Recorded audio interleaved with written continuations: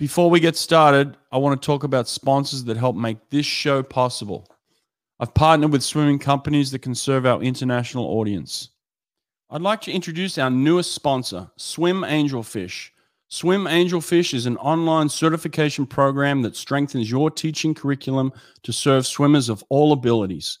Swim Angelfish will prepare you and your instructors with the skills to teach swimmers with autism, physical disabilities, anxiety, sensory and motor conditions, and more. Learn to teach skills faster and with more comfort with Swim Angelfish. Apply for an Only Alpha Pool Product Scholarship and receive up to 50% off your certification. Go to swimangelfish.com today to apply. One of the best ways to build power in the pool is by using a tower. I got introduced to Chuck Destro. Because of the way Chuck designed them, they can break down and ship in a much smaller box so they can ship anywhere in the world for a reasonable price. Use code BRETT at checkout and save $150 on a double swim tower. That means if you order 2, you can save $300. Order 4, save $600. Go to destromachines.com to get your team stronger in the water today. Nate's come out with another awesome tool for the swimming community. It's called Swim Nerd Live, and it allows the data and times from your actual scoreboard to be broadcast and viewed in real time on any smart TV, phone, or other device. It has all the information you're looking for: event, heat, lane, name of swimmer, times and places. One click on any device and they're watching your swim meet live in real time. Go to swimpractice.com to learn more. Looking to host your first swim meet or replacing an old timing system? Run a swim meet with ease from your laptop using Superior Swim Timing. You can use Superior Swim Timing with your existing equipment, or they can provide you with a complete timing solution, including deck harnesses, buttons, and starter. SST is fully compatible with Hi-Tech and Team Unify, as well as Colorado, Daktronics, and Amiga touchpads. Go to superiorswimtiming.com to learn more, and be sure to tell them I sent you.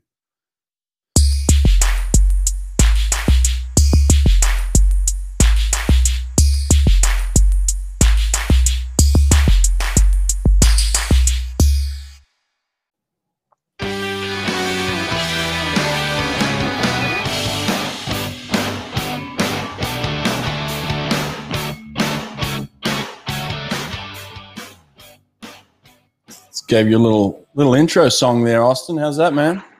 That was crisp, man. I liked that. That's fresh. That's fresh. We can go to the crowd too if you like. Crowd's there. They're always there following you around. What's happening, man? I'm doing good, man. Doing good. Just got done with a fun 3-day clinic with you, actually. So laid a little bit of base tan because it was at the week. I'm getting back into it with the swimming after trials. Feeling pretty optimistic about things moving forward. Man, you 30-year-old now? Mm-hmm. Yeah, I'm 30. 30-year-old pro swimmer, had a few years off and decided to give it a crack and come back and try swimming again. And you're doing the pro thing. Pretty cool, man. I'm really enjoying it. And also the event switch. Like I used to be. Dude, I'm really sorry. Oh my God, are you kidding me? Boomy, get out of here. Go away. Can we restart, Brett? I'm sorry. How'd Boomy get in? He was in chilling on my lap. And of course, as soon as I start talking to you, he acts like a freak. All right, I'm sorry, man. That will be the last one. He's gone. We don't have to restart. Nate will just cut it. Okay. Nate will do a clip. Do you want to just re-ask the question? Yeah, so talk to me, man. So 30-year-old professional swimmer, had a few years off, come back and doing your thing now. It's pretty cool. I'm really enjoying it, man. The main thing I'm enjoying is the event refresher. You know, I used to be a 400 IMer, 200 IMer, doing a lot of really just tough mid-distance events. And now my focus is on the 50 and the 100 freestyle. And that's quite the contrast. And it's been a lot of fun so far. Super wild, actually. Back when I swam, there was a guy by the name of Ryk Neveling from South Africa. and he was kind of a distance swimmer. I'm not sure if he swam IM, but certainly was like a Olympic medalist in the 1500, you know, and then ended up becoming a sprint freestyle. And that always blew my mind. I didn't think it was a possibility until I saw it done. So how did you know that this was even a possibility? It's a long journey to this point for me. I've always had the idea that I could be a sprinter. I think it started with the fact that my dad was a pro baseball player, and that sport is, people don't think about it because they think, oh, baseball's slow, baseball's boring. That's how a lot of people like to talk about it. But that sport is only made up of explosive movements, right? When you're a left fielder, you got to throw at 250 feet to home plate to throw a guy out, and that's an explosive movement. Hitting a 100-mile-an-hour fastball is an explosive movement. Sprinting 90 feet down the first baseline is an explosive movement. So I've always had it in the back of my mind, even when I was doing well at mid-distance events that required a little bit more aerobic capacity, and doing well at them, having some success with them, that I always knew there was something there that I could tap into with the sprints if I focused specifically on them. And that's the next step. Was in high school. I set the goal that when I got to Texas, where I eventually went to college, that I wanted to make the Texas 400 freestyle relay. Because at the time I was this scrawny guy whose best event was the 400 IM. I get to Texas, I get the chance to do the 200 free relay. I become an NCAA champion on the 400 free relay. And that's when I really knew, like, you know what, this is definitely something that I'm capable of. And like you said, I retired for a few years after the 2016 Olympic trials when I was 25. And I was pretty burned out on the aerobic training that I had to do to uphold excellence in the 200 IM, because that was my focus at the time. So I was like, after a couple of years, I came back, had a fresh look at things, because I had been coaching, and I was lucky enough to work with a couple sprint groups along the way. And I thought, let's take a crack at this thing. I really want to try this thing out, and I've been waiting to do it for a long time. So let's stop waiting. You're a little poppy in the ears. How come you're not using your microphone? Microphone's been having a little bit of issues lately. For some reason, whenever I talk into it, it only comes through on the left here when you listen to it. Is it bad? Do you want me to switch to just talking to the computer? It might be better, because those things are popping, you know, and it's kind of annoying because it just pops every couple of seconds. Tell me.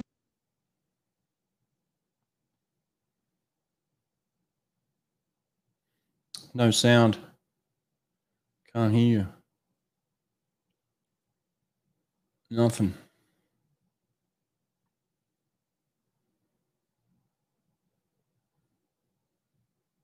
Still can't hear you. Can you hear me now? Yeah. Awesome. Is this okay? Yeah, that's better. Yeah. Okay, cool. Awesome. Just take that pop away, you know? Mm-hmm. I know what you're talking about. It's a little crackly. All right, we can get back on. Sorry about that, man. No, that's okay. Now, listen, little bit of talk today about Eddie Reese possibly coming out of retirement again. Did you see any of this stuff? I did. And even though I didn't expect it at all, I figured this was a great way for him to go out. You know, the guy's going to choose when he goes out, so I'm not speaking for him. But if you're writing a book about a guy's career, picking a nice round number like championship number 15, going into an Olympic year where you put a couple guys in the Olympic team, a lot of people thought that made sense. But it's also extremely on brand for Eddie, considering people have been talking about him retiring for like 13 years, and he's just shrugged it off for 13 years. So why not also shrug off actually retiring? Just add that to the pile, you know? Oh man, it kind of goes to the mythological creature, you know, that is Eddie Reese, and you know, good for him. Come back, why not? You know, have another crack at it. Sure, yeah. I mean, if they'll have him back, if that's what the athletic director's into, and it's part of the plan long term for the program, then yeah, why not? The athletes love him. The program's in a good spot. I don't see any issue with it.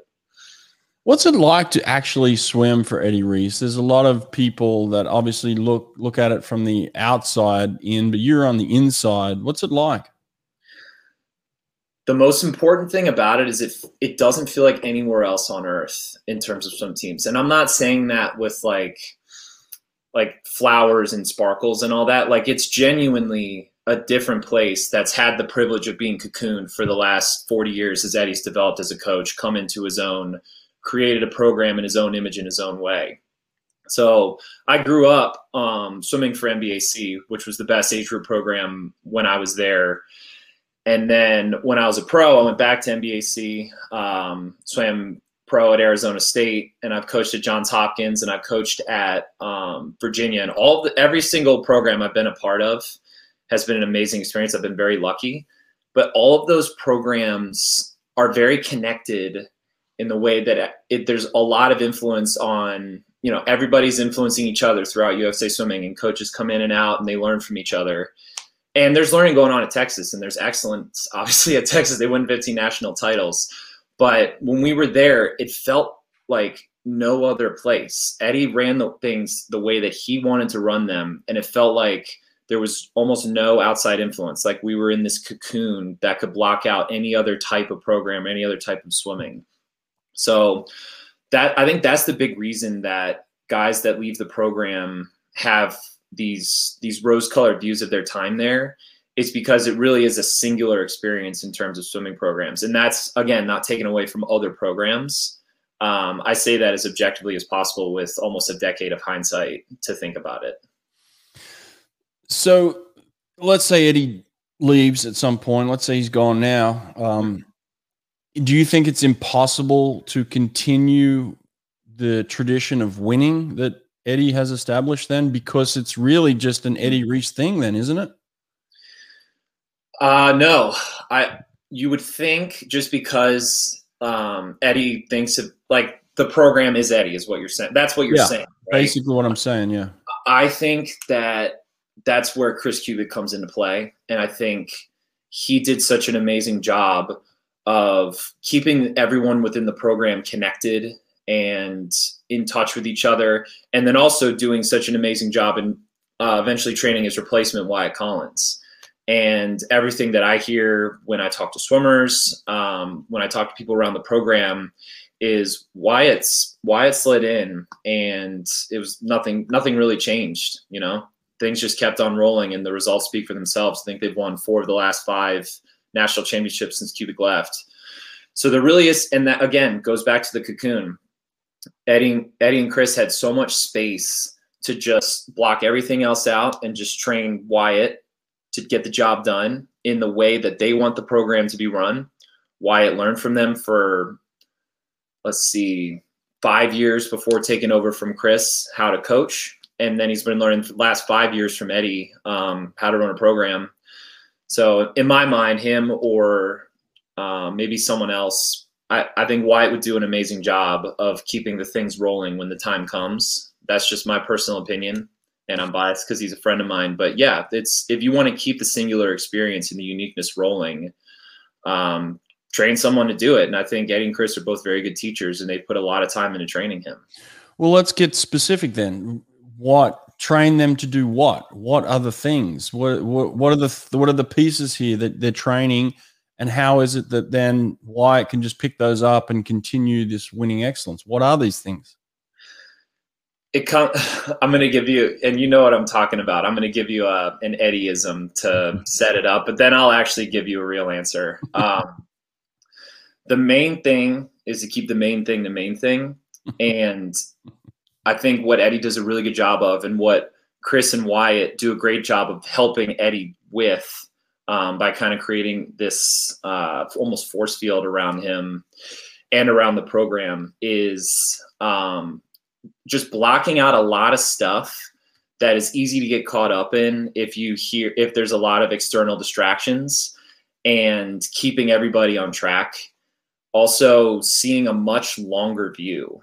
The beautiful thing about having a program with so much stability is you can think in terms of decades instead of what's next year. What's this program going to look like next year? What's my staff going to look like next year?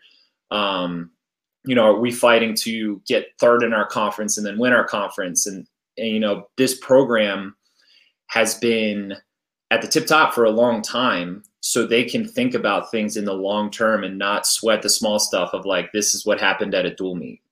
right? Mm-hmm. Or, oh man, there were a couple guys that were a little off at conferences. We got to like throw out the baby with the bathwater and start over. It's like, you know, it's okay.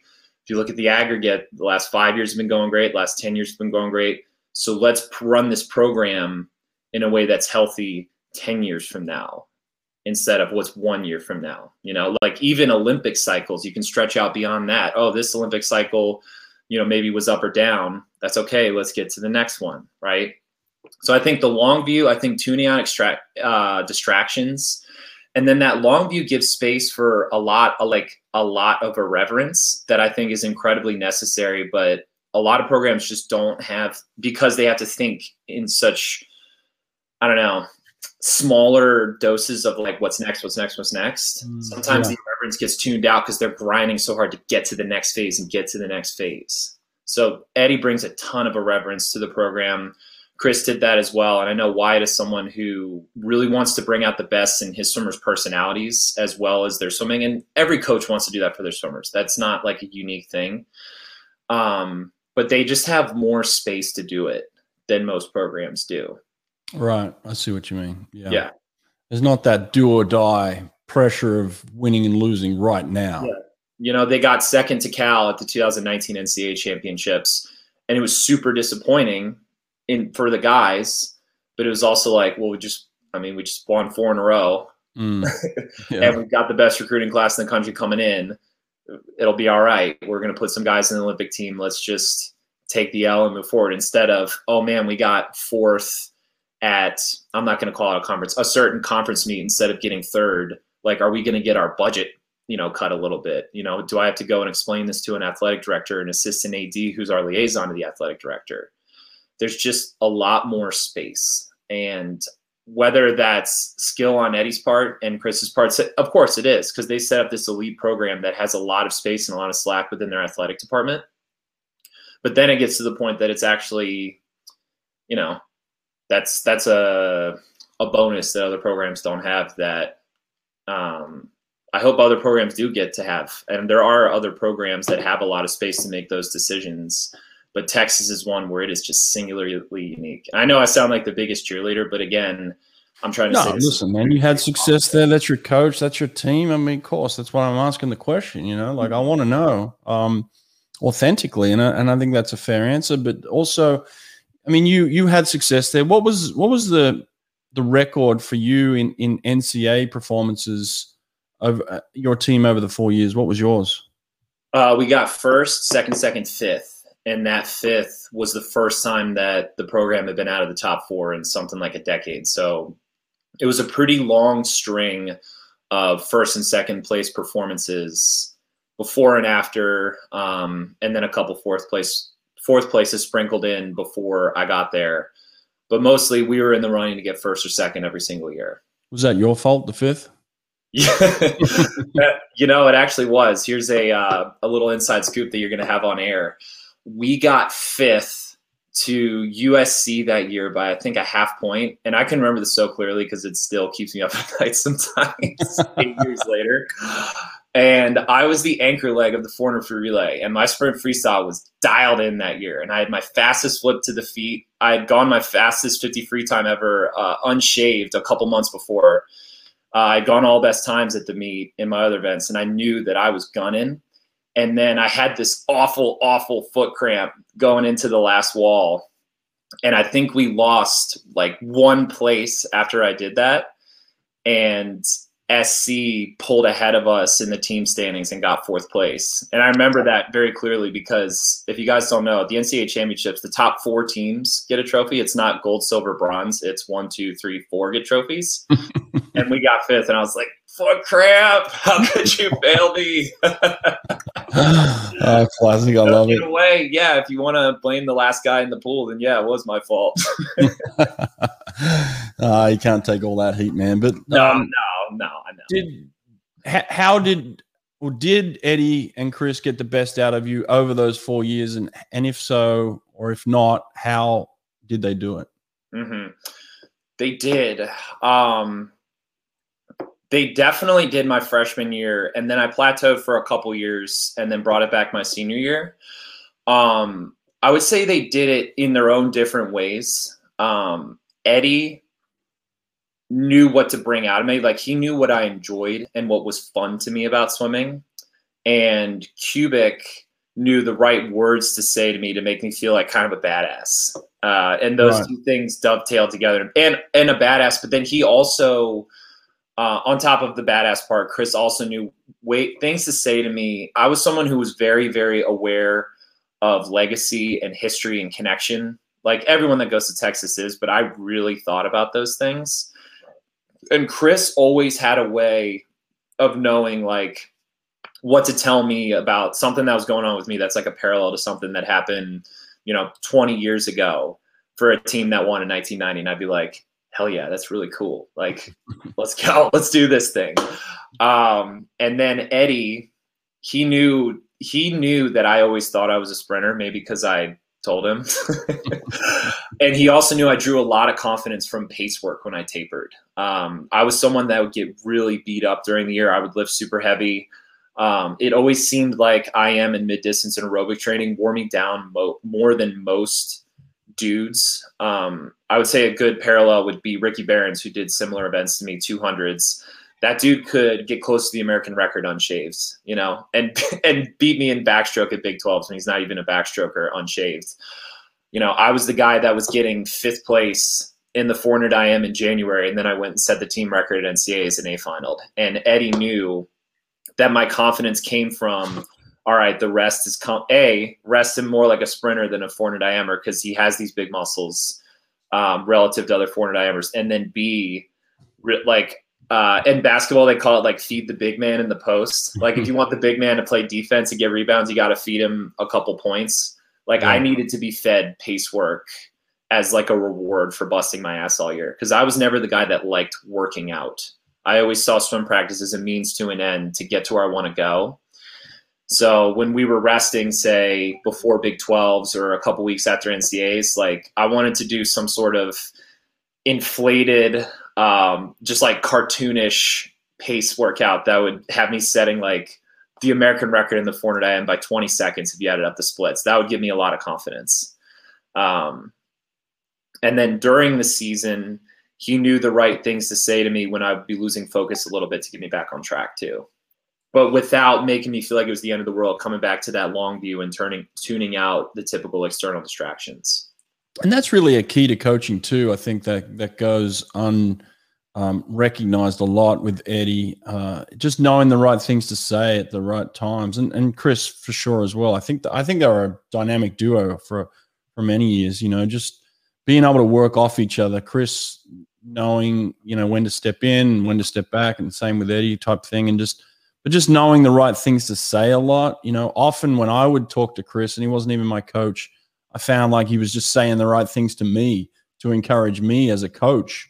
Mm-hmm. And he's my competition. So it was like, that guy knows what he's doing. He's a guy that recognizes the position that he's in, but he sees it as an opportunity for service instead of throwing his weight around and making people feel smaller because of his position. He always wanted to bring people up with what he had at his disposal. Yeah, I like that. That's good stuff. I was always fascinated with the fact that you guys managed to swim well at NCAAs, but weren't really pushed ever at conference. Like we would go through the gauntlet at SECs, and I felt like that got us ready to go at NCAAs. But then, you guys never had that. So how were you able to have the confidence you had at NCAAs coming out of that weak conference? But that's the thing. We didn't care. We didn't care that Big 12s was slow because we always had confidence that we'd be ready for NCAAs. It was such an NCAA-centric program. And again, that's another thing that isn't even something that Eddie and Chris set up that I can give them credit for. Because we were in the Big 12, we like conferences. Chris made sure that we knew it was a big deal. We were winning conferences every year, and we didn't take it for granted. But it wasn't like this like big scary thing looming in the horizon for us. It allowed us to think past conferences towards NCAAs. So we thought of conferences, either guys were getting their cuts for NCAAs, and a lot of guys that I thought our program did a really good job of is we'd have guys shave and taper for conferences, get their cuts, and then go faster at NCAAs afterward. And then we saw it as a chance to race each other, you know. In the 200 IM, I was going back and forth with Nick DiNicenzo for 4 years in the 200 IM. And in the 200 backstroke, I was slugging it out with Kip Darmody and other guys on our team for 2 years or whatever it was. We were racing. That was the best opportunity to race our teammates without thinking about everybody else. And it's not like there were scrubs. Like A&M was a really good program, you know, and Missouri was a really good program when they were in the Big 12. And then when we switched it over, TCU and West Virginia had guys that would win events here and there. We actually never swept Big 12s in my time there. So there was also like the way that you guys were going to SECs to win SECs. Like our version of that was we're going to Big 12s to try and win at every single event. Like that was like an equal like sort of care that we had to you guys trying to win the whole conference. So it was just, I guess, changing our lens. But again, it felt like a very important, very significant pit stop on the way to NCAAs. Like we'd win the meet, obviously handily, but then Chris Kubik would be almost in tears on the bus ride home telling us how important it is that we just won the Big 12 conference and they would light the Tower Orange in our honor. Like it still was a really big deal. So I think it was important that the coaches knew a way to inject significance into the situation. Did you ever look at the other conferences and just think, oh, wow, these guys are throwing down. Like we're not going to be able to, like, did it break your confidence in any way? If guys were going fast, I'm not going to lie. I would let it get in my head from time to time. You know, I'd watch, I don't know why this name's coming to mind first, but I'd watch like Kyle Whitaker blow it up in a 2 or a 400 IM at Big Tens. And I'd be like, man, I got to deal with that guy at NCAAs. But I was someone, I never got really hung up on, wow, those guys are all racing each other. They're more ready than me. I was very focused on my own times. And I had confidence that taking care of my own times and my own performance would get me as far as I needed to go at NCAAs and contribute the most for the team. What year was it that you won the 2IM? That was 2010. That was my freshman year. Freshman year, okay. Right. Did that play a part in why you said you plateaued for a couple of years because you won so soon? Yeah, man. It was my very first impression of college swimming. My first event, I was the first freshman in 7 years to win an NCAA event on the men's side. And then our team won for the first time in 8 years, 2 days later. So I was personally not ready for that. I was never the best anywhere that I was growing up. And that was just because, you know, coming from NBAC, Michael Phelps and Katie Hoff, and a handful of other people that ended up making Olympic teams, world championship teams, were all just bigger stars than me at the time. And I always felt like little brother and the underdog, even when I was succeeding on a very high level in high school and making USA junior teams and being recruited to the best team in the country. So winning that was like, I finally got mine.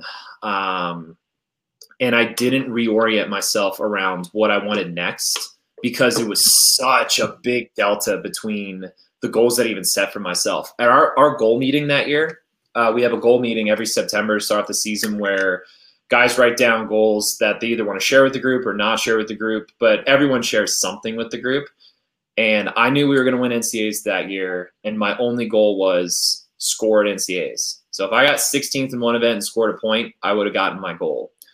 And I went from that, from being the 35th recruit, the 35th ranked recruit in the country or something like that, to being like the guy very briefly. And people were talking to me about like, you know, is this guy going to make an Olympic team? And I really just wasn't ready for it. I kept working hard in practice, but the intentionality and the hunger didn't fill back up until I had experienced a little bit of disappointment for a couple of years. Right. That makes sense. Yeah.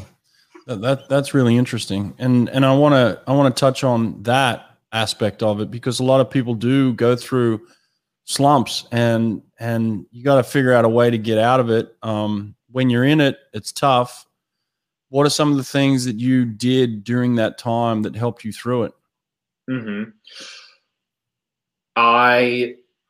The first thing I did was spoke out and talked to people that cared about me and let them know, like, I'm going through a lot right now. Like, this is really, really tough for me right now. And there were people that held me accountable, like my parents, and they were like, you got to pull yourself up and get back on track. My mom flew down after my junior year NCs when I don't think I made a single A final, which was the only time in my time in college. And I went all just my slowest times at NCAAs. She actually flew down and helped me clean up my house. She helped me organize my house. It was a mess. And little things like that got me back on track. And I stayed alone. I actually had my own apartment for a couple months leading up to that Olympic trials because it was 2012. And so reaching out to people for help, but also people that would hold me accountable to like getting back on track and understanding what the heck are my goals next is super important. Number 2 is understanding this is really hard because this is just about the difference in like feelings and almost like neurotransmitters, but understanding that there really was just never going to be another feeling that was as novel and impactful as winning NCAAs as a freshman and winning a team title. I thought I could simulate that feeling again and have a similar jump the next year, but I didn't do anything in practice that was different to get myself to that jump. So when I didn't have that same awesome feeling the next year, I was pretty good my sophomore year. I should have been proud of how I did, but it didn't feel as amazing as my freshman year. And our team was very, very invested in winning the NCAA championships that year, and we ended up getting second. So understanding that I actually did pretty well, it just wasn't going to feel the same as it did when it was new. I had to kind of do like an accounting of how I'd done the last couple of years and realize, you know what, I've done pretty well. I didn't stick to a trajectory that looked like a rocket ship when I first came on the scene as a freshman, but I was consistent. I made a World University Games team in the meantime, even when I was slumping, and I was going best times in other events, even if they weren't my best events. And I had to also give myself credit for that. And then the last thing was understanding that no one's actually really like as mad at you as you think they are. And I know you and everybody else knows what I'm talking about. Of like, dude, like I was so in my head and so paranoid about like, man, everybody thinks I stink. Like I'm super disappointing. Yeah. I'm not doing what I was supposed to do. Supposed to is a really tough word, by the way. Supposed to is a very complicated word that people got to recognize when that's stuck in their head. And then when I realized like, actually, everybody else is just as concerned about their own lives, and they're not thinking 24/7 about, oh man, Austin didn't go best times this year. It was like, you know what? Actually, the slate's pretty clean. And the first step forward from here is a step towards getting where I want to go. And I'm not at a deficit like I thought I was, And I would say that's the last bit real quick is accepting reality as it is and not constantly putting yourself at a deficit if you are on a downswing from something you had done before. It's funny because our stories are actually pretty similar. I won freshman year as well, and I burst onto the scene just like skyrocketed. Like, who the hell is this guy from Australia? And ended up winning the 50 free my freshman year, and it all just seemed easy, And then second year, I similar to what you are talking about in terms of like you want the experience to be the same. And it's different, but you want it to be the same. It's like, no, I want everything that happened just the way it happened. But I'm in my second year now. It's a completely different thing. And everybody knows who I am now. And I've got a target on my back. And I ended up finishing 7th in the 50 free. And our team won my first year, that I won the 50. And then we ended up second as well. And so we had a team disappointment. I felt a lot of that I carried on my back. Like that's, we lost because of me. I wasn't good enough and team's not good enough. Took a lot of that responsibility on as well. And a lot of the thought was, oh, what if I had scored the points that I had scored last year? How would things be different? Or even just had the impact, like me winning events creates this whole feeling over there for other people to then go on and have, so you take on a lot of responsibility in terms of just the way the team is jiving as well, right? That's true, because 50 free and 200 IM are both day one events. And I definitely whether I was self-mythologizing or not in the moment, but I definitely felt like I set the tone for the rest of the meet for the guys. Because we had a 200 free relay. Well, the 200 free relay went well. 500 free, I think we were up or down. And then when I won the IM, it was like, oh, we're off and running. Like, this is like a surprise batch of points that we didn't plan for. Yeah. The pressure's off for us to really cut loose and just let it fly and have fun. Like, I felt like I provided that. And then, like you said, when I didn't do that the next year, I felt like I came short. Yeah. But that's the tough thing we don't realize when we burst onto a scene. Is a lot of what was fun about the first time is we were a surprise, right? We were like a novelty, something new, and then it's expected from you after that, and you gotta realize that, and you gotta do things differently to move forward. And like you touched on something that I didn't cover, but you're absolutely right. I wanted to just run it back and for things to be just as easy. Because I was like, you know what, like, and honestly, it was a little bit arrogant on my part. I was definitely a little bit arrogant about it. Like, I was like, you know what? If I just run it back and do what I need to do, like maybe I'll even go even faster next year. But it's like, that's not how something works. I don't think I trained any worse necessarily. I probably took things a little bit, for granted, just thinking things would fall in place, and they just didn't. And it was just like, what's going on? Like, this was so much easier last year. Like everything was at my fingertips, and now nothing's clicking, nothing's working. And so third year, I just went back to the drawing board. I just went back to work ethic's going to get you there, and stopped relying on just things to fall in place. Like, all right, if I'm going to get this, I got to work for it. And I just went into just work mode. That was kind of my way out of it. Man, we were so similar, man. It was my senior year for me. But after that disappointing junior year, I ended up doing very well at the Olympic trials. That was my highest placing, 4th. But when you're at Texas, everyone cares about the college season.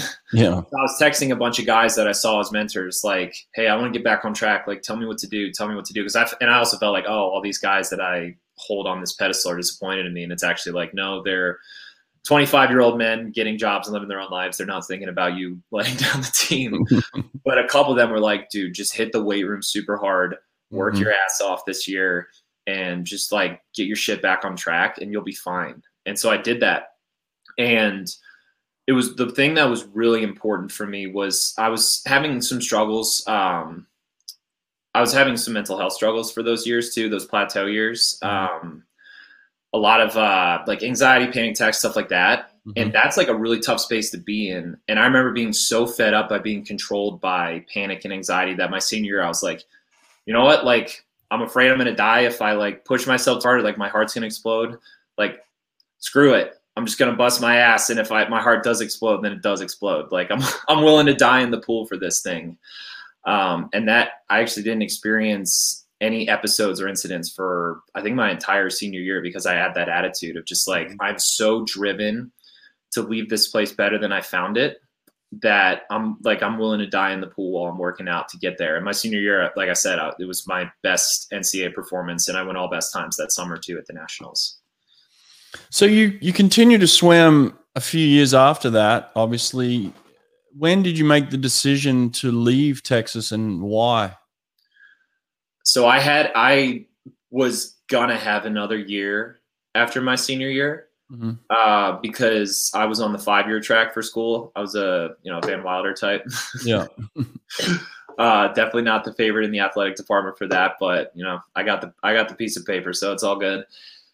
And I think it was definitely like it was a mutual thing between Eddie and I. I really did want to come back, but it was around a time period where he was switching things around with the program, and it felt like almost like a chapter change with the program, and he was bringing in a bunch of new recruits. So my senior year, we brought in the best recruiting class in the country, now looking like the best recruiting class of all time, and Jack Conger, Clark Smith, Will Lacone, guys that won a ton of NCAA titles together. And then the year after that was just as good and arguably better.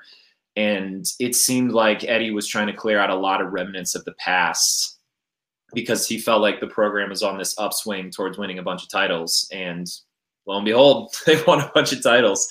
So part of why I left was I think Eddie wanted to kind of clean slate the program, because especially that 5th place my senior year, and then they got second my pro year when I was still hanging out there and training. That I think he felt like that team needed to get first, and they didn't.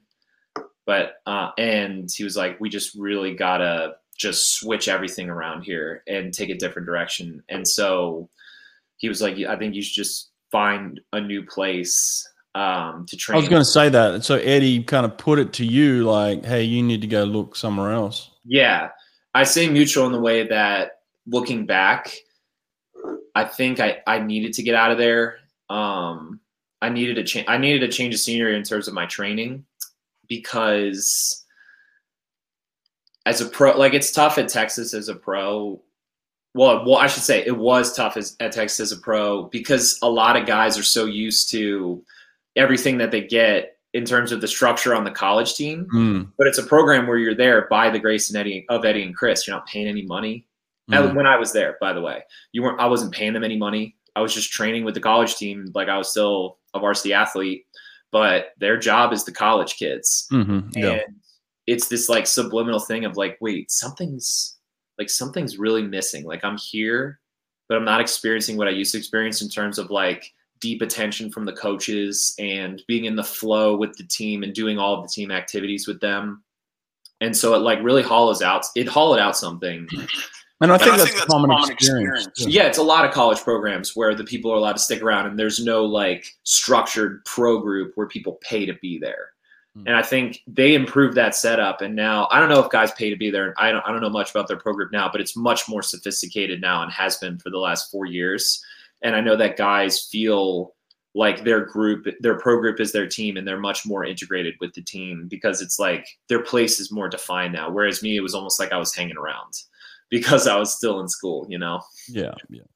That makes sense. And then from there, I went back to NBAC with Bob and training with Michael and Allison and all these amazing people. So speaking of that, what's it like to train with Michael? And what year was this? So that was when I graduated in 2014. I got to train through the summer through nationals with the Texas team, and then I moved in September back to Baltimore to start training with them. So this is Michael's lead up to Rio then? Yes, I was with them for the 2 years leading up to Rio. Wow. Okay. Had you done any significant work with Michael previously? No, not at all. Zero. We are from the same club team growing up, NBAC, but when I came into my own as an athlete from age 13 to 17, that's when Bob and Michael were up at Michigan. So Bob was my very first age group coach when I was 8, but beyond that, I had other coaches growing up because by the time I got to the place where I could swim for Bob, he was gone. So in a way, it was like joining a new team, even though I was coming back to my old team. And I had never trained with Michael before. He was always obviously light years ahead of me when I was a kid. So there's what you hear, and then there's what you experience with Michael. So what were the differences in maybe some of the things that you heard about him and then your experiences training with him? What I had heard is that he expects a lot from people and that he treats his group like a team. And I didn't realize that until maybe like a year and a half out of my 2 years there into it. Because I figured it's just like, we're just a bunch of pros. Like, and a lot of that was there was a coalesced group of people with Bob and Michael, Chase, Allison, Keenan Robinson doing performance before I got there. So they were like a team, like a family when I got there. Like an inner circle type thing. Not in an exclusionary way, but in a way that like, if you don't have a respect for that, then you don't really get what's going on with that group. And it took me a while to kind of respect that this team was a very close-knit group of people. And I just thought of it as like, I just need a place to train because I'm a pro. Let's just go back to my old club team. Like why not train with Bob and Michael Phelps? And it's like, actually, they invited me to be there. Like, that's a really cool thing that I got to be there. Yeah. And because of all of that I just said, he expects a lot from people when they are representing him, representing Bob, and representing the team. And he expects people to carry themselves a certain way when they're at practices and when they're at meets. So it is a lot of Michael, and that's because he expects a lot. I mean, like the people who are the best on earth at what they do they bring a lot to every single situation. That's what makes them so great and so excellent. And had they gotten past? But that includes when he wants to help you out, like he's going to give you everything he's got. And he was incredibly generous with, you know, helping me out and giving me tips in practice too. Oh, really? So, you know, he would look out for you as well in that sense. Mm-hmm. Yeah. And then when I was messing up, he would let me know. He was very straight with guys who were maybe not bringing the right attitude. The number one thing, and I've heard this a lot about when college kids, especially a program like Texas, where there's like a very, like I said, a singular culture, a very specific way of doing things, and they go somewhere else. They'll roll up with this idea of like, well, we did this at Texas. And it's like, you're in a new training group now. And for a while I had that attitude of like, this is what I did at Texas. This works for me. I'll do the training with you guys, but I'm not like super bought into the culture. And it was like, no, you have to buy in whole cloth to the culture. We've got someone that runs weights and advice and, you know, helps you out with nutrition and sleep and like a whole holistic program. You got to like use all of it if you want our training to work for you. And I'd be like, well, I did this at Texas or blah, blah, blah. And that in hindsight was this arrogant post-college kid, you know, 23-year-old thing that I did. And that's got to get like worked out of you when you first join a new group of like, great, that's really great what you did back at that old group. And we respect that group that you came from, but this is us and we do things a certain way here. Well, you saw Michael at the end of his career, kind of like you could call it his pro years. I'm sure he had learned a lot and he was doing things obviously at that stage, probably the right way at that stage, you know, like, you know, cut out a lot of the crap. So what did you take from that period of time watching him as a pro at his best to what you're doing now? Is there similarities, the things that you've pulled from that? Yeah, absolutely. A lot of what I saw from Michael, that number one, that he sought out for himself, and number two, that he had access to, just because he had an immense amount of resources at his disposal in terms of the money he was making and the resources from the governing body that was looking out for him. It's a 24-hour thing with him, man. You know, like he's thinking about every bite of food he's putting in his body. He was tracking his sleep, and obviously everyone does that now. But in 15 and 16, that was still kind of a nascent industry and a kind of a new way to look at things. And a lot of that was provided by Keenan Robinson, who you've had on this podcast. And him and Bob working together of like, this is what's happening in the pool. This is what's happening in the weight room. This is what happens when you go home and go to bed. This is what happens when you eat to fuel your body. And the main thing I learned from it was Michael had busted his ass and worked so hard and was like so legendary for the ridiculous swim practices that he would do for such a long time. And then I got there and he was doing what the rest of us were doing. Like I was never someone who did insane practices. But like Chase would beat Michael in a lot of our sets that were centered around like super long yardage, you know, like yardage hound sets, right? Like he would beat him a lot of the time. And I realized that it's actually, you have to look at the big picture, that what Michael was giving was the best. He's not the best in the world at every single practice, but the way that he recovered from it, what he was training himself to do when he was doing those practices in terms of like, he's thinking about his stroke. He's thinking about every single inch of every single repeat very intentionally.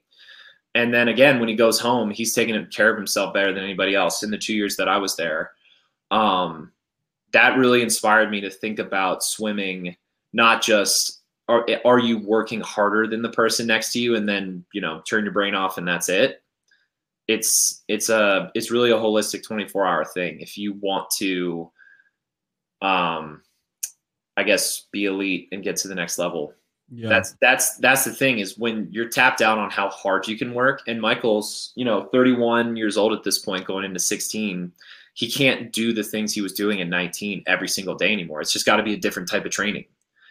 And instead, he had to think about, how can I get the most from that training, right? So that's the way to think about it. It's not how much harder can I work. It's how many hours of the day can I see through the lens of swimming. Right. I've never watched a full practice of Michael's, but I bet you during that time where Chase was beating him a lot of the time. I bet you there were moments for you where you saw Michael do something that nobody else could do. I bet you there was a practice where it was just like, oh, that's Michael Phelps. Like, yeah, that's pretty special. You know what I mean? Like, there's got to be one of those where he just pulled some shit out of his ass and you're like, damn, there's no one that can do that. Dude, I wish I could give you an exact time, but definitely whenever we would do pace workouts, because at this point in his career, Michael was basically like 100, 200 swimmer, right? Yeah. He was like a mid-sprint swimmer with obviously an amazing aerobic base. So he was a guy that was going to get a ton from rest. And by the way, Chase wasn't beating him all the time for people listening. I'm not saying Chase was kicking his ass every single day. They would trade back and forth, and Michael would kick his butt on maybe a lot of the shorter sets. But when we would do pace workouts leading up to big meets, and you saw the Dragon breathe fire and see him do, you know, a fast 150 butterfly or whatever it was, that's when you're like, oh. That's what I mean, yeah. Yeah. It's Michael Phelps shit no one else is doing. You're like, I mean, we've known for 14 years. The guy set a world record after breaking his wrist in 2007, his own world record. So it's, yes, and that was absolutely true when I was there. But it would come out more when we were doing pace workouts, absolutely, toward getting closer to the big meets. Was he good at everything, or was he special at certain things? Like, you know, there are some people that are just freak kickers. There are some people that are just, when you put a buoy between their legs, they can just do some freaky things, you know, like where was he special? Two things. You already said it, the kick. What the stuff he could do, hundreds long course kick. On a kickboard? On a kick, whatever kicking, he was like, he'd mix it up. Multiple standard deviations better than anybody else. And that obviously came from years of hard work. I had heard things about, it was things that I heard about Joe Schooling too, was like hundreds butterfly kick long course. He could go like under a minute or something like that. Yeah. Like Michael was doing things like that too. And then the second thing was his discipline with his skills when he got tired. Like the reason that he could, you know, he's not the best underwater kicker in the world if you're doing a dead sprint, right? There was probably a handful of guys throughout his career that were better at underwater kicks, but no one else on earth was more disciplined getting those underwaters done and doing them at perfect technique, the exact way that they trained them in the 200 fly or at the end of a 400 IM. He was the only one that could do that, and it showed in practice every single day. I guess now I'm just really honing in on this Chase beating him thing, but like, even if like him and Chase were racing in some sort of 15 200s free IM set, you can bet that Michael was super, super disciplined on that last wall with his kick out, getting to 10 to 15 meters before he broke out and started swimming. Even if he was behind, even if the time wasn't perfect. So what were you doing there? What were you training for? What do you mean? What event in 16? Oh, yeah, 200 IM and the 200 free were the two events. So if you're training for the 200 IM, you mean, you're talking about Chase a lot, but were there days where you're like walking into the pool thinking, I'm going to take Michael out today? Like, this is my day. No. I wish I could tell you, man. I wish I could say it to you. Never thought you could beat him in practice? I don't think I ever beat him in practice. Like never once. Even when he came back from a pretty significant break that he took in the 2014 season, before he came back to swimming, I don't think I ever got him in practice, man. Is that like, because you didn't think you could get him, or he didn't let you get him? Both. And that's what he does to everybody, is that you have to, and I've heard stories back in the day when he was training in Michigan, like, you know, Cleet Keller and Eric Vent could take him on those longer sets because they never were afraid of him. Like, everybody was friends in that group and saw each other as equals. But if he's got you, then he's not letting you beat him, because he has a deeper well for discipline and just sheer, like, screw you, I'm not losing to you. Like, people say that, but he's the only person I know, before I watched The Last Dance and understood Michael Jordan a little bit better, I would say those two guys are the only people on this earth that I've experienced where it's like this ancient primal feeling that they can feel of, I will Like, my heart will explode in this pool before I beat you. I will summon every bit of energy that I have left in my body to beat. And then on top of that, I mean, the workouts were just geared better towards him and Chase. Like, Chase was training to be a 400 IMer. Michael was training to be a 200 IM, 200 flyer. And it was a very aerobic heavy program. And it was a step up from what I was used to for sure. Like, amazing training. I was in the best shape of my life. But I got whacked by it. I got my ass kicked by it. So for me, doing the workouts and completing them most days and making the intervals most days was like, that was like my check mark. There weren't a ton of days where it was also like, let's also excel and throw down some times that someone might text someone else and be like, dude, check out what you did today. Like, it was just grind, man. Just put in the work. Do you think that mentality can translate into sprint? Like, a sprinter could have that type of mentality in terms of domination and relentlessness and attack and will every day, and it translate into super fast swimming? I think it feeds, yes. And I think it feeds itself. Like, obviously it's got to happen in practice. Like, you can't be a scrub in practice and then roll it to a meet and display that attitude, right? But if someone genuinely attacks with that attitude of like, I'm willing to die in the pool for this and no one's going to beat me, and sprinting especially, because it's all stuff that's at maximum effort, right? Mm-hmm. If they bring that attitude to practice every single day, then it feeds itself and it feeds itself and it feeds itself good food of like, you're putting in the work to back up that attitude. And then that feeds real confidence that has a real foundation to it. And then you can take that to a competition and then you start beating people. That's your reward for carrying that attitude in practice and leaving everything in the pool. Then you go back to practice, work even harder. So yeah, that attitude absolutely feeds itself. Why did you decide to come back and try this pro thing at a later stage? How long did you take off? I took off I didn't touch a pool for a year, like actually not get in and swim in a pool for about a year.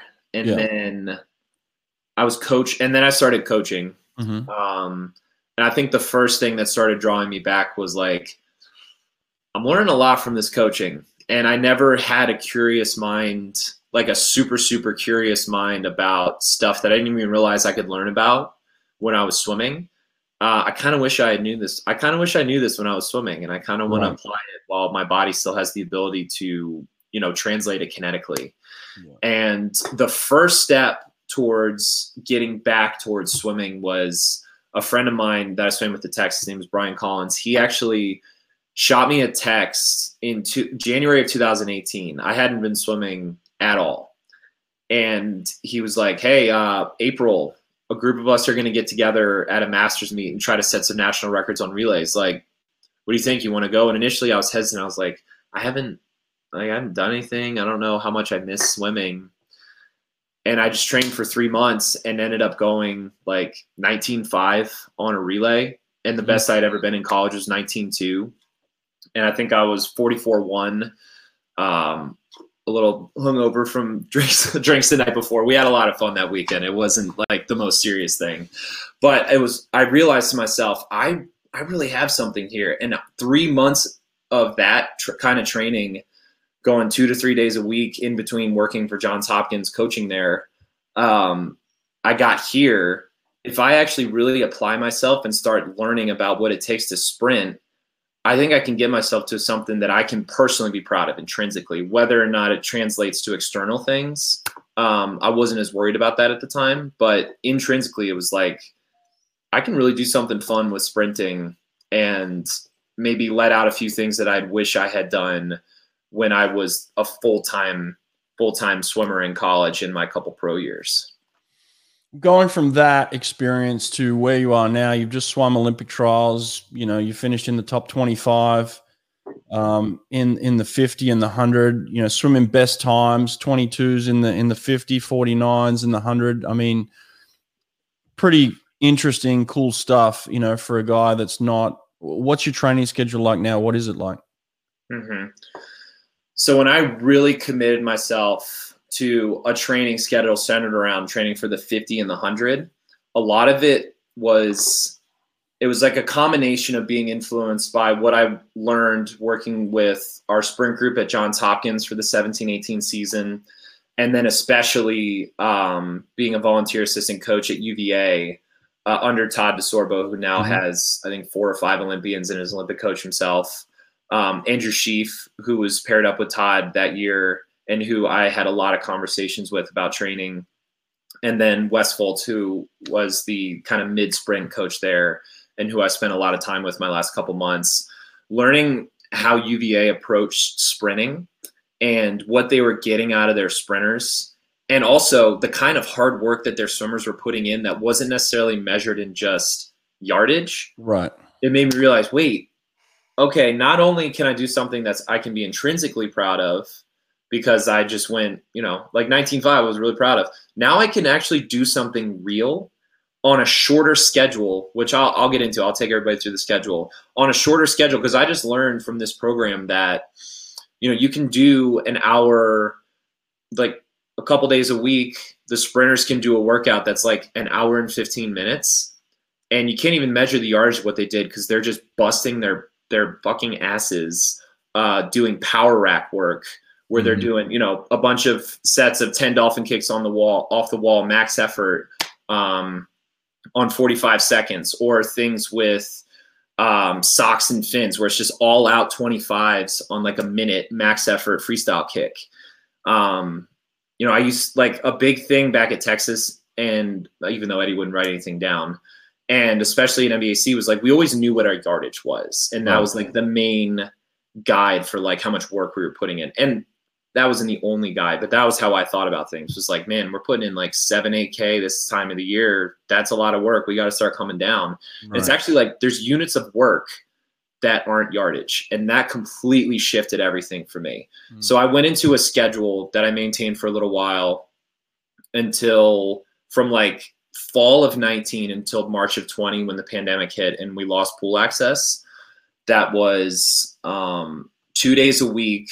I was in the Hopkins diving well, which is a 15-yard diving well, doing 45 minutes of circuits on a combination of Destro towers, the smaller, more compact buckets, and the blue classic power racks. And it was just a combination of flutter kick and all-out freestyle kicks on the power racks and dolphin kicks on the power racks and max effort freestyle swimming on the buckets. And I would mix up equipment. I'd do things like socks on my hands, swimming with fists all out on the towers, and socks and fins while I'm doing dolphin kicks on the racks, mixing in vertical kicks so I can get a ton of reps of kick without doing a yardage.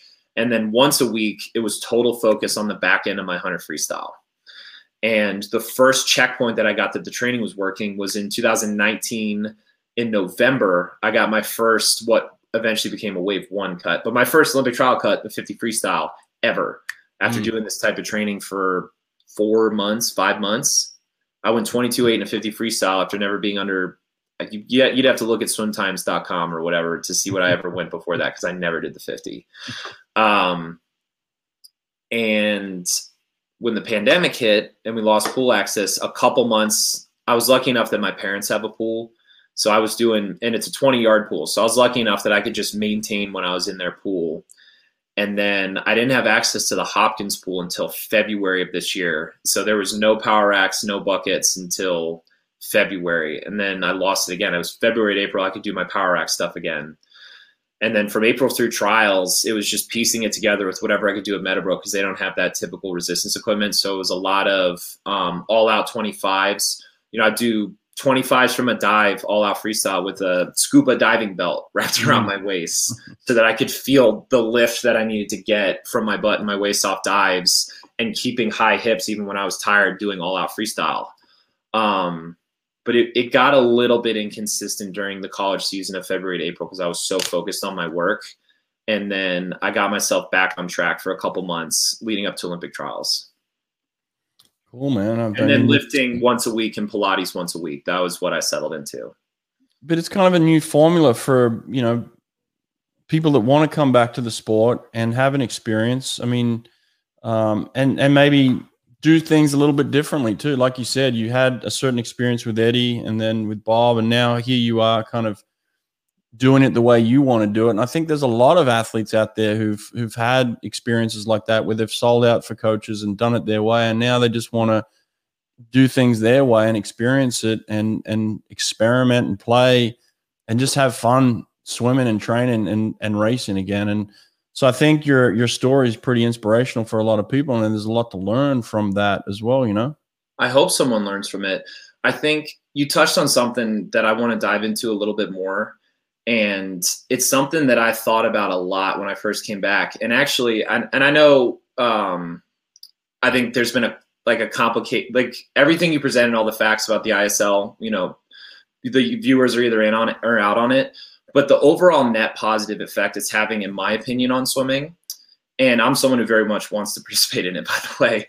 So I think it's super cool, but it's bringing back, the only term that I can think of that sticks in my head is like the middle class of super fast swimmers, right? Like when you stop college swimming, you stick around, if it fits with what you're trying to do, like, you know, you just want to swim for a couple years and get the most out of yourself. A lot of people are internally driven in that way, and that's awesome. But most people, there's a lot of external motivation, and it's the people that stick around are the ones that think, I want to make an Olympic team, right? And so everybody underneath who is still an elite athlete, there's really no place for them because they don't want to just start going to do masters. Masters is great too. And like I said, my pro career started when I went to a masters meet and had a lot of fun and set 4 national records with friends. But with younger swimmers, it's hard to want to just immediately start doing masters because it feels almost like a workout. And a lot of the elite swimmers just don't want to just go work out using swimming when all of the external meaning that college swimming provides gets cleaved out. And I think now that number one, now that the ISL is in place, a lot more people feel like they have a shot to do something that's like externally cool and worthwhile in swimming. And they don't feel almost like a shame for sticking around, you know, because I see like, and a lot of people I know the posts are coming from a good place and they're headed to great jobs. They're ready to move on from swimming. But I see everyone and their mother posting on swimming when they're 22 years old and they're a senior in college and they just got done swimming. And it's like, you know, this big long essay of like, goodbye forever swimming. It's like, like, yeah, forever. It's so meaningful to so many people. And I think about someone who's, you know, the 14th or 15th best swimmer on, let's call it the 15th best team in the country. I'm not going to say a specific program. Like that's an elite level swimmer, man. If they were a basketball player, or they could go play in Italy or Israel if they didn't get drafted in the NBA, right? Yeah. Like a top 15 program, someone who was, you know, in the middle percentile on their team, they can go be a pro basketball player and travel the world. NFL players, the draft is what, 6 rounds? And don't even start, baseball is like 20 rounds, right? I mean, you could be, you know, high school kids get drafted in baseball, and there's so many opportunities to be pro. And I think swimming is a sport where there's, and a lot of sports too, but swimming, my experience, it's so meaningful and so impactful. And then what, it's just gone. So that didn't sit well with me. And so I guess the main thing I want people to understand and learn is there is such a scale of what you can do with swimming when you're done with it. You don't just have to hang it up just because now you're, you know, an account manager, right? Like I just made wave 2 of the Olympic trials, swimming 90 minutes a week, right? For a year and a half, and focusing on a lot on my body outside the pool and focusing a lot on other things that help with my performance besides just swimming. But 90 minutes a week plus an hour Pilates session, plus a weight workout, we're talking about 3-4 hours a week. That's as much as most normal people work out anyway. Yeah. So it doesn't have to be what it was before. It doesn't have to be I'm doing 10 workouts a week for my college program and getting ready for conferences. Right. So I hope that's the main, and it can be intrinsic. You can do cool things for yourself. You can still maximize your body's potential, because deep down, that's why we're swimming. It's not to work out and be healthy like a typical non, you know, high-end collegiate student athlete does. We're doing it to maximize potential and just really drill down and be elite at something. And I'm sure all that anxiety and fear and all that other stuff you dealt with in college, that's all gone now, hey? I had to work through it, but yeah, I would say in the last year and a half, 2 years or so, I've put myself in a pretty amazing place mentally compared to, ups and downs that I've had in the past. My wife was a big part of that. My family's a big part of that. Yeah. But really accepting the fact that I'm a professional athlete, and that doesn't mean having to be an Olympian. I might not even make the ISL this year. Who knows? But I know that I'm a professional athlete because I dedicate the main pie chart of my day to that. That meant a lot to me, instead of hiding behind the veil of like, well, I'm a coach, it's a hobby, like I swim on the side to keep up with my athletes and keep things fresh for them. It's like, no, I'm an athlete. I really want to be one. I like that I'm an athlete, and I'm 30 years old. LeBron James is 36. Chris Paul's going to the NBA. 43. 7. Dude, you could come back. You could come back next year and beat me. You could go 22-4 in the 50 free. I have no doubt about that. I've still got these bad boys. I think I could do some damage. Hey, no. Tom Brady won a Super Bowl at 43. He could be a backup quarterback until age 50. We're finding out you can do so much. Yeah. Body, man, and it doesn't even have to be, again, the grindy way. And I have to give a ton of credit to UVA for revealing that to me. That they bust ass, dude. Mm-hmm. Oh yeah, crap out of practice when they work, but it's work in a way that revealed to me that there's just more than one way to look at it. That's all. Yeah. And I like that I can do that now, and I have the power to do that now. I hope other people see the ISL as a way to do that. Again, someone who's the 10th best swimmer on the 10th best team in the country, now they can think, I can make why not stick around? Why not? Like, that's cool. And there's no shame involved in it. It's not just, well, I'm going to go to nationals every year and make a B final. Like, I have to be okay with that. First of all, getting 15th in the country in something every single year is awesome if that's what you're doing. But now people just have like an extra layer of like, yeah, this is why I'm doing it. And they can explain it at the dinner parties, right? And they can tell their parents, and their parents can tell their friends. Like, it's not just, he's sticking around, he wants to train for the Olympics. It's like, there's a professional swimming league. This is what they want to do. And it's effing awesome that they're going to do it. So, well, I hope you get in it, man. I hope you get in it. I'm pushing for it, and I know you are. And it'll be fun. But if not this year, we'll get in next year. But it's going to happen. You're one of those guys that kind of has that manifest destiny. You think it before it happens, and kind of falls into place. I like that. Read The Secret if you're listening. You may not like it, you may not buy it, but it's exactly what Brett's talking about. At least give yourself the chance to read it and see if you're into it. Listen, man, I appreciate this. I got to bounce, but it's been fun catching up. And you're the man, Brett. Appreciate it, man. Take care, all right? Yep. Catch y'all. Later, bro.